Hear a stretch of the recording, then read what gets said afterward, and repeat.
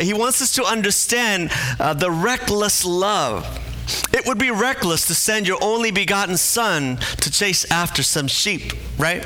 A dime a dozen.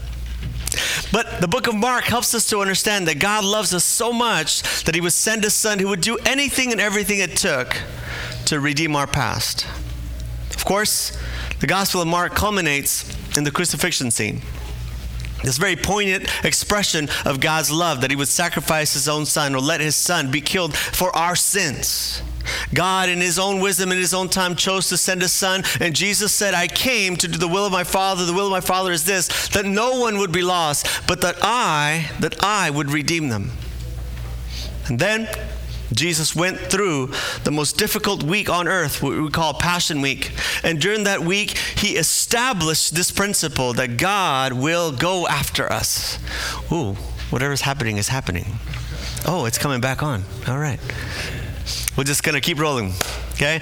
The devil's trying to mess me up. It ain't going to work. I got the Word of God. You got nothing. So the Word of God says this. The Word of God says that Jesus Christ was intent on redeeming our past. In fact, it was our sins that put him in that position. And he said by his own words, the pouring out of his blood was the forgiveness of our sins. So Mark tries to convince us that Jesus has redeemed our past, our sins. He has paid the price for our forgiveness. Amen? Okay, so if you're new with us, I need some feedback. All right, so you go ahead and say, that works. If you're not feeling vocal, just go, but do it loud so I can hear you. All right? Or say amen.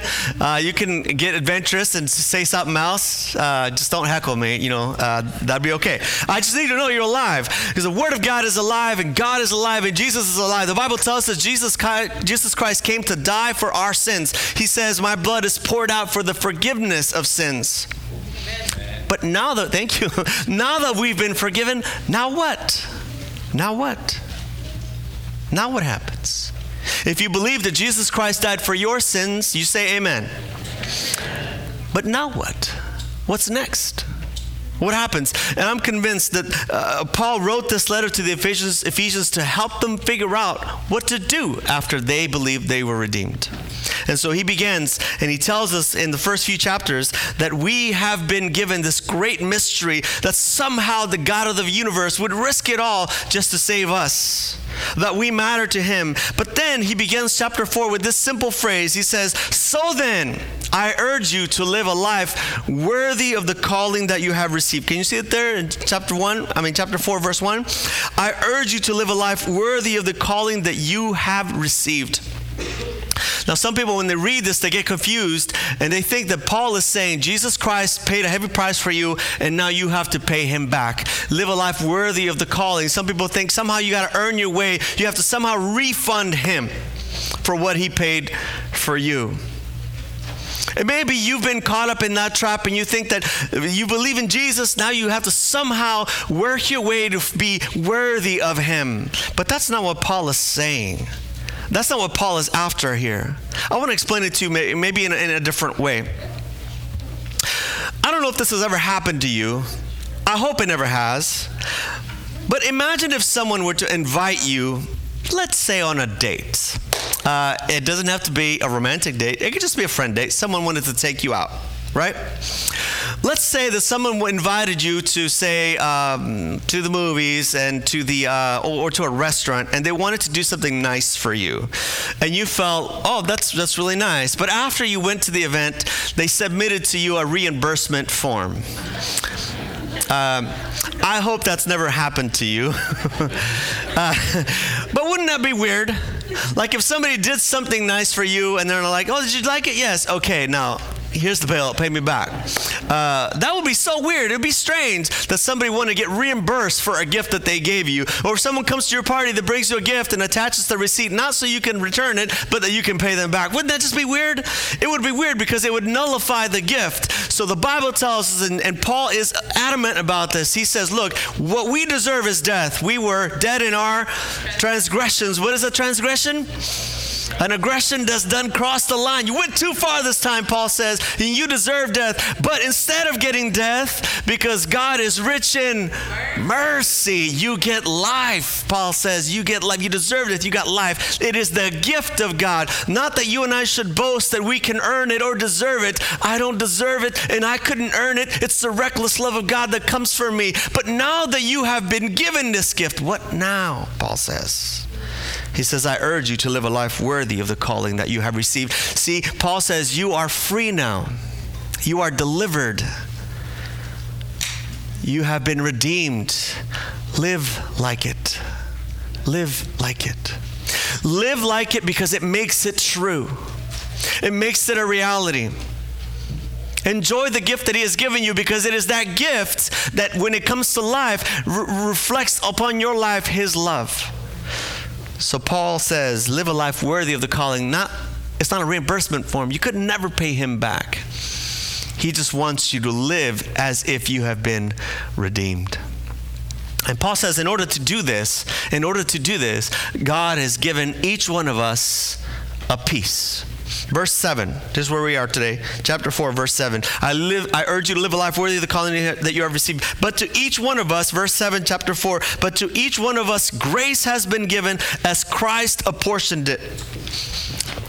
That word is not one that we use normally. A word that you might be more familiar with is proportion, which is creating a portion in relationship to something else. But what it means, the essence of the word, is that something has been divided into pieces, and in this particular version of that word, those pieces have been carefully given out.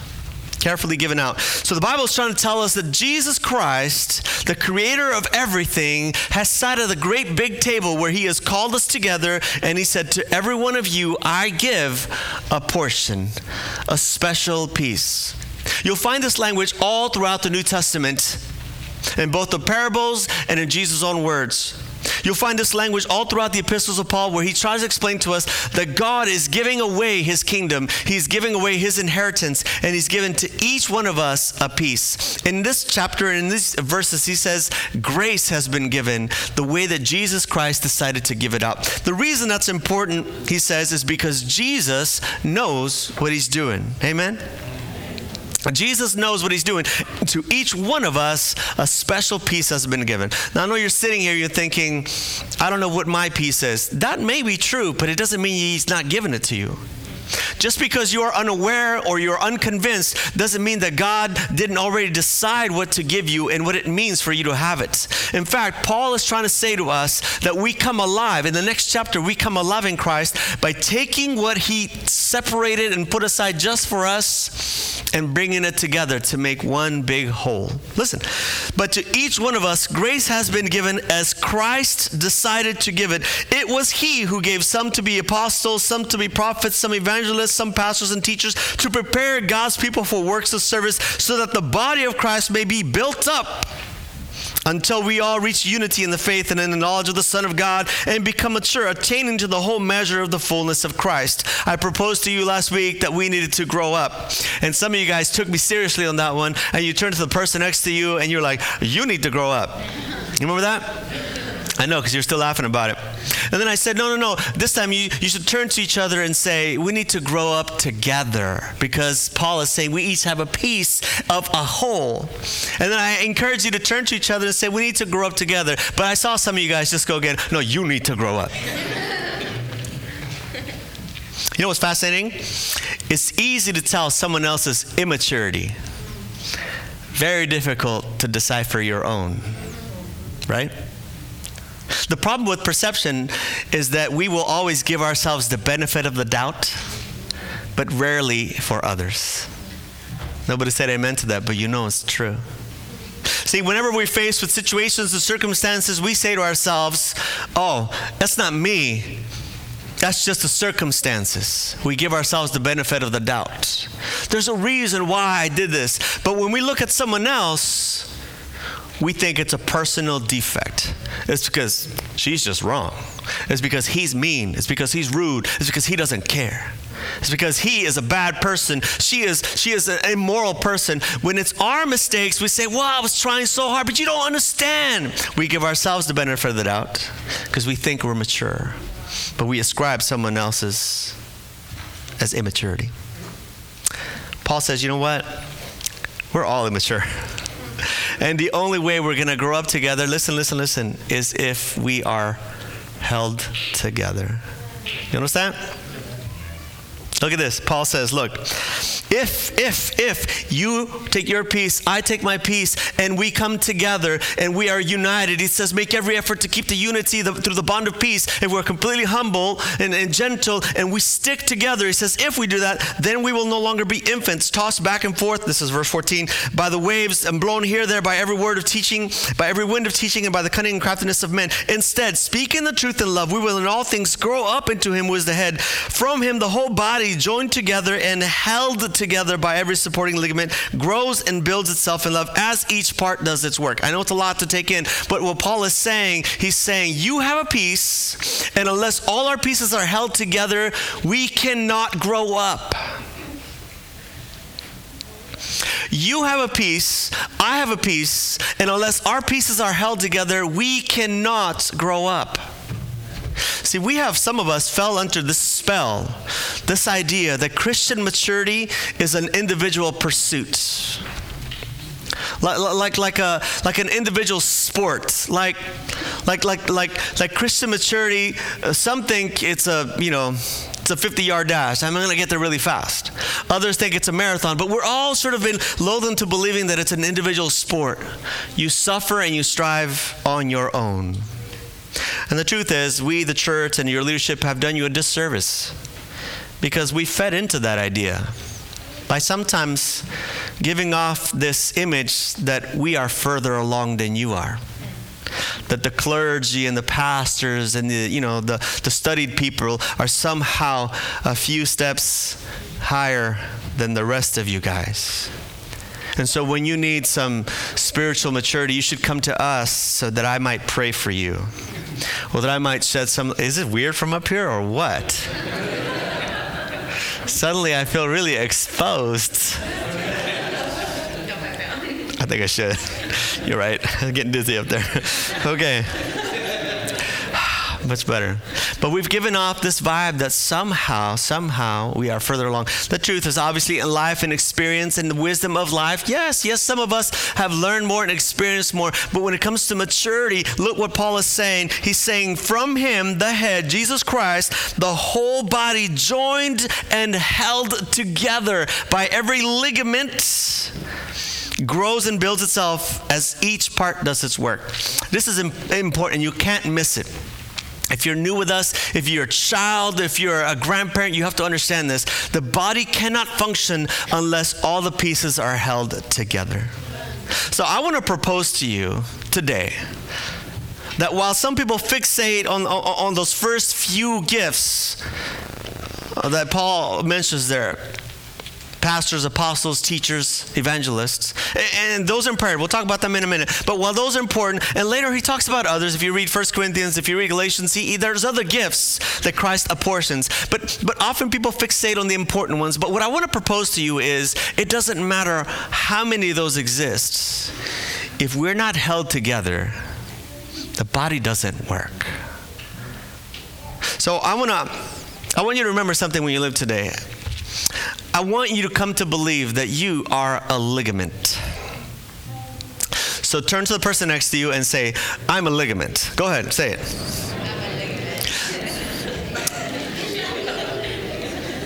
Now, I know, ligaments are not the most glorious part of the body, and most people don't want to be ligaments. You know how I know? Because I just told you, and you looked at me like, I'm not saying that. Because a lot of us want to be muscles, right? We want to be muscles. We want to be we want to show off. We want to flex. We want to check me out.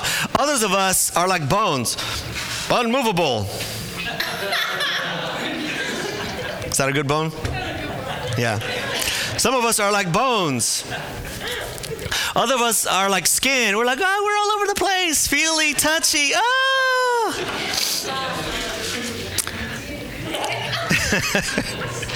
I just had to do that. Okay, but what the Bible says, and I believe this is really important for all of us to capture, is yes, you have a function. Yes, you have a gift. Christ gave you a piece, but we all must be held together. And you know what holds the body together? Ligaments. Yeah, the skin is the outside, but the ligaments. Do you know how many ligaments are in the human hand? Anybody? 123 named ligaments in the human hand. 123. They help thumbs do this, the opposable thumb thing, where Sir Isaac Newton said, in the absence of proof, the existence of a thumb is proof enough that God exists. He believed that's like the go ahead, do it. You'll be like, whoa, I can do that. Humanity, with all its technology, can't create opposing thumbs. God uses ligaments to help bones and muscles and skin function. Have you ever ruptured a ligament, torn a ligament, or a tendon for that matter? If you have, you know that when the ligaments don't work, it looks bad, right? He's not here, so I can talk about him. My brother and I were playing racquetball a couple Christmases ago, and so you have to understand, we're very competitive by nature, but we're older now, but still, it hasn't gone away. And we were playing racquetball, and we grew up playing racquetball here in Southwestern in these racquetball courts, and we would compete every Sunday morning. It was like a thing. My brother and I would compete. We stopped playing a long time ago, but a few Christmases ago, we had some family relatives that came to visit, and amongst these relatives, we were related by marriage. These young ladies were in the States to compete in the racquetball tournaments. Now, the girls were like 14 and 16, just to give you some idea. And they were here for a national tournament. They're representing Bolivia. And we're like, wow, Bolivian athletes, that's like an oxymoron, but let's go check them out. So we went to watch them in action, and they were playing here in South Bay at these racquetball courts, and they were playing. We're like, they're looking good. And then they turned and said, you guys want to play? And we're like, oh, no, but my brother's like, I'll play.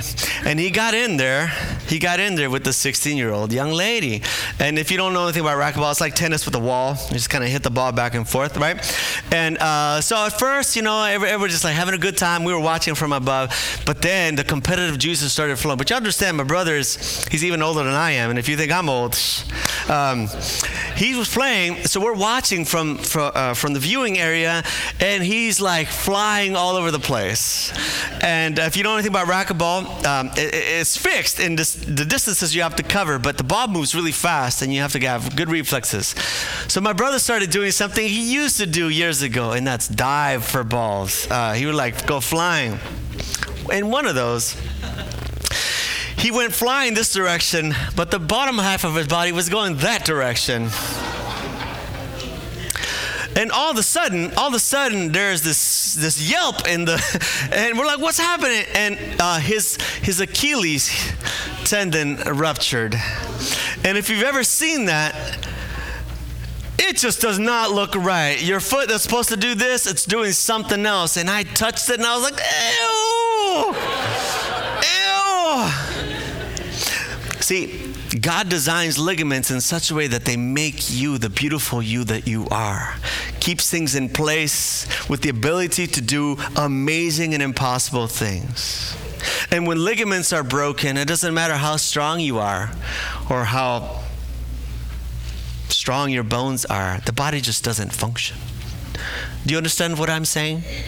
So I want you to be convinced of this truth, that God is giving you each a piece, but the only way that piece comes to fruition in the maturing of the body of Christ is if we are held together.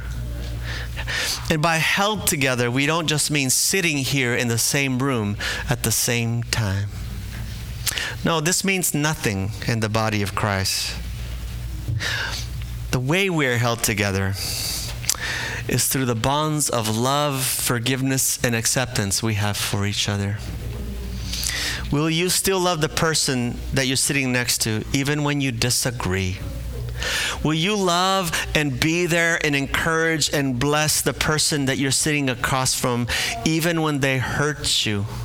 Will you be willing to pray over and sacrifice for the person that is here in this room, even when they have done something that has really broken your heart? Will you be a suffering servant like Jesus was? That's what holds us together. Our willingness to embrace each other through the thick and the thin. You see the difference? See, Jesus is telling us by his example, and now Paul is making it clear. He says, you were redeemed. Once upon a time in your transgressions you were dead, and out there you didn't care about anybody but yourself. You were all out for you. But now that you understand this amazing mystery, that it isn't because of you, but because of him and his great mercy, you have been called together. And the calling that you have received is to be one body, one Father, one Spirit, one Lord, one baptism, one Christ, and from him everyone else is connected together. That means we belong together. Okay, I want you to do that one. I like that one. Turn the person next to you, whether you know them or not, and just say, we belong together. Now don't bat your eyes, because we don't mean it like that.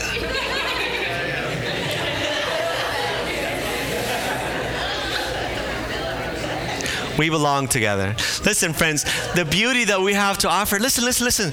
The beauty that we have to offer to the world right now is this idea. Listen. Everywhere else outside of the body of Christ, people do not want to do this. In our nation right now, we are completely divided on any number of issues. It's us versus them. But Paul says, even when there is differences here, we must be held together. Even when there is different points of view, when you see red and I see black, we must be held together. We must fight against all other ideas and beliefs to be held together by our common bond, that we serve Jesus Christ and him only. Amen. That he is the only rule for us, that we follow his example and his only. That everything else, we can figure this out, because I'm not letting go of you and you're not letting go of me. That is the mystery. That is what now. That's what Paul says. If we do this, and if we get this one thing right, then we will be speaking a testimony to the world that they are not hearing anywhere else. And others will be drawn to the same Jesus, because Paul says we must grow up and we must mature and we must increase. The Bible tells us, and Paul is trying to communicate to us, that we must grow, not just in maturity, but in number. I mentioned this during first service. The idea that our church would grow in number is an imperative. Paul says we must grow. Why? Because every new person is another sheep Jesus is trying to find. But if we aren't unconcerned for them, who will be? If we don't help God find those sheep, who will? It's not just about us, but everyone that God would draw unto him through us. So Paul says we can't do it unless we are held together. Listen, evangelists are good at preaching the gospel of Jesus to people who don't know about Jesus. But the evangelists can do all they want. If there isn't a body where these people come into, it's for naught. Prophets can prophesy all they want, but if there isn't a body where people can live out those prophetic dreams, it matters not. Teachers can teach all they want, but unless there's some of us living it out in real life, unless there's a group of us willing to fight for those truths, it matters not. So Paul says, you have been given a new calling. You're not on your own anymore, but we are now held together. Held together. And when we are held together, we will grow. Paul says it. We will become mature. Not just I, myself, you, yourself, but we together. Your gifts multiply mine, and mine unlock yours if we're held together. That's my dream. That's my hope. That's the thing that I'm excited about our church community and why we hug it out.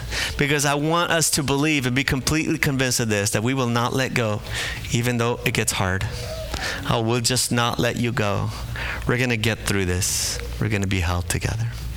Would you please stand as we sing our closing song?